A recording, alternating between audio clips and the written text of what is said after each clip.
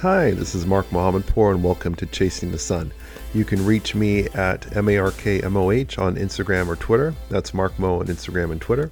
My name is Mark Mohammadpour. I lost more than 100 pounds about 10 years ago, and I'm here to share some thoughts on how you can lose and keep weight off permanently.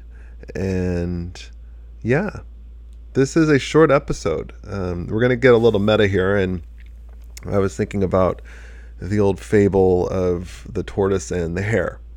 And I think there are a lot of important parallels here to how I think about weight loss and keeping it off, and the story of the tortoise and the hare. And for those that don't know, it's the idea that the tortoise, who is slow and effective, seemingly not going anywhere, old and tired, is competing in a race with the hare that's perceived as fast and unbeatable and in it to win it, taking no prisoners, and looks down on the tortoise. And slowly but surely, the tortoise ends up beating the hare and conquers all. And that's the parallel that I see when I look at the difference between how I look at losing weight and maintaining that weight loss. As I've said, I've lost more than 100 pounds 10 years ago, and I've kept that off ever since. And I'm now down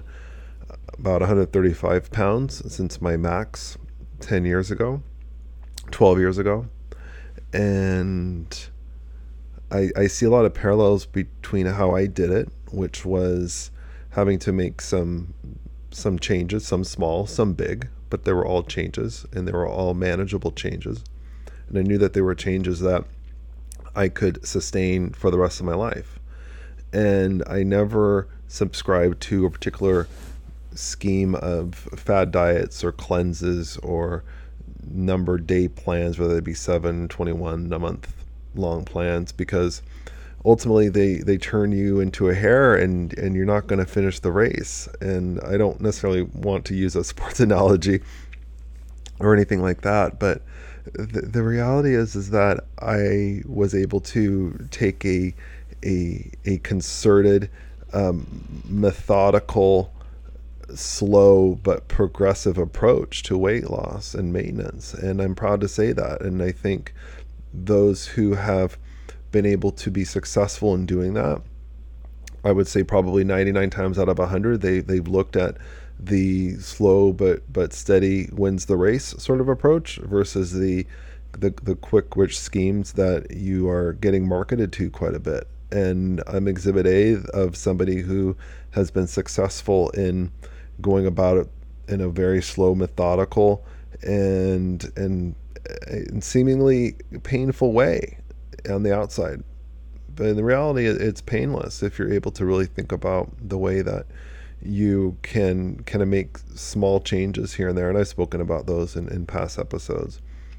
The reality, though, is it's not sexy being the tortoise. Like, it's hard to market that. It's hard to market to how 10 years from now you're going to weigh a lot less, right? We want to look thinner, quicker.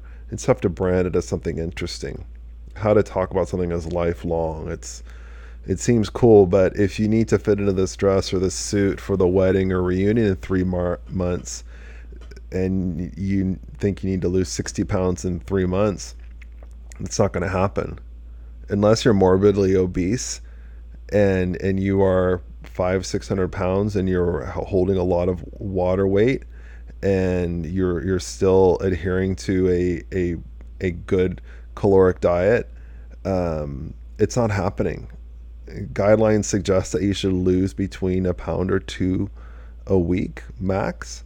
And I think that'll fluctuate depending on your water and salt intake and all sorts of different factors. But the reality is, in order to do it safe, you have to really think about how to make changes and watch your scale, then make changes as you need. So the reality is that it's not safe to lose a lot of weight at the beginning.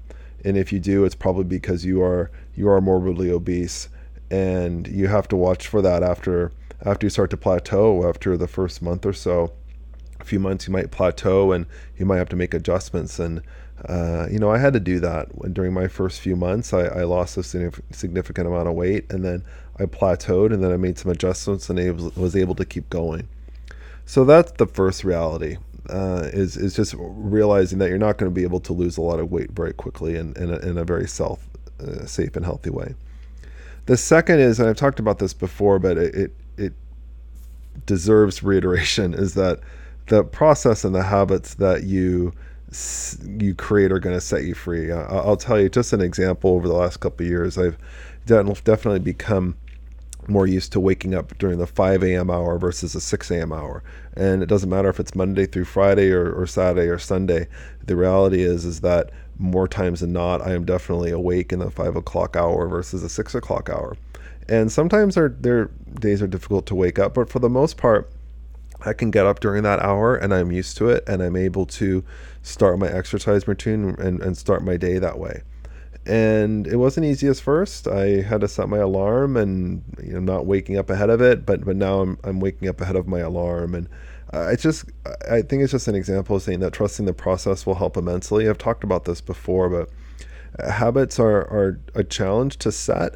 But I think if you trust it and you give it a week or two or three, it will become commonplace.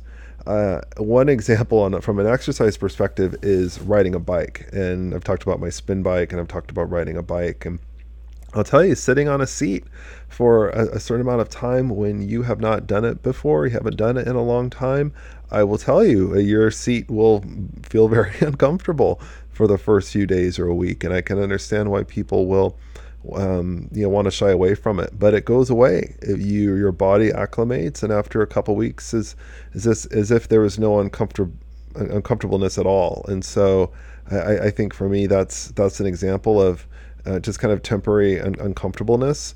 And but the reality is that once you get that habit, it helps sets you free. And that's when I had my spin bike. I remember the first few times I was using it, and it was tough, but it got better, and now I haven't had any problems since. So that's the second, is really kind of trusting the process. But the third is, and this is where I'm getting sort of meta here, is there's nothing like progress.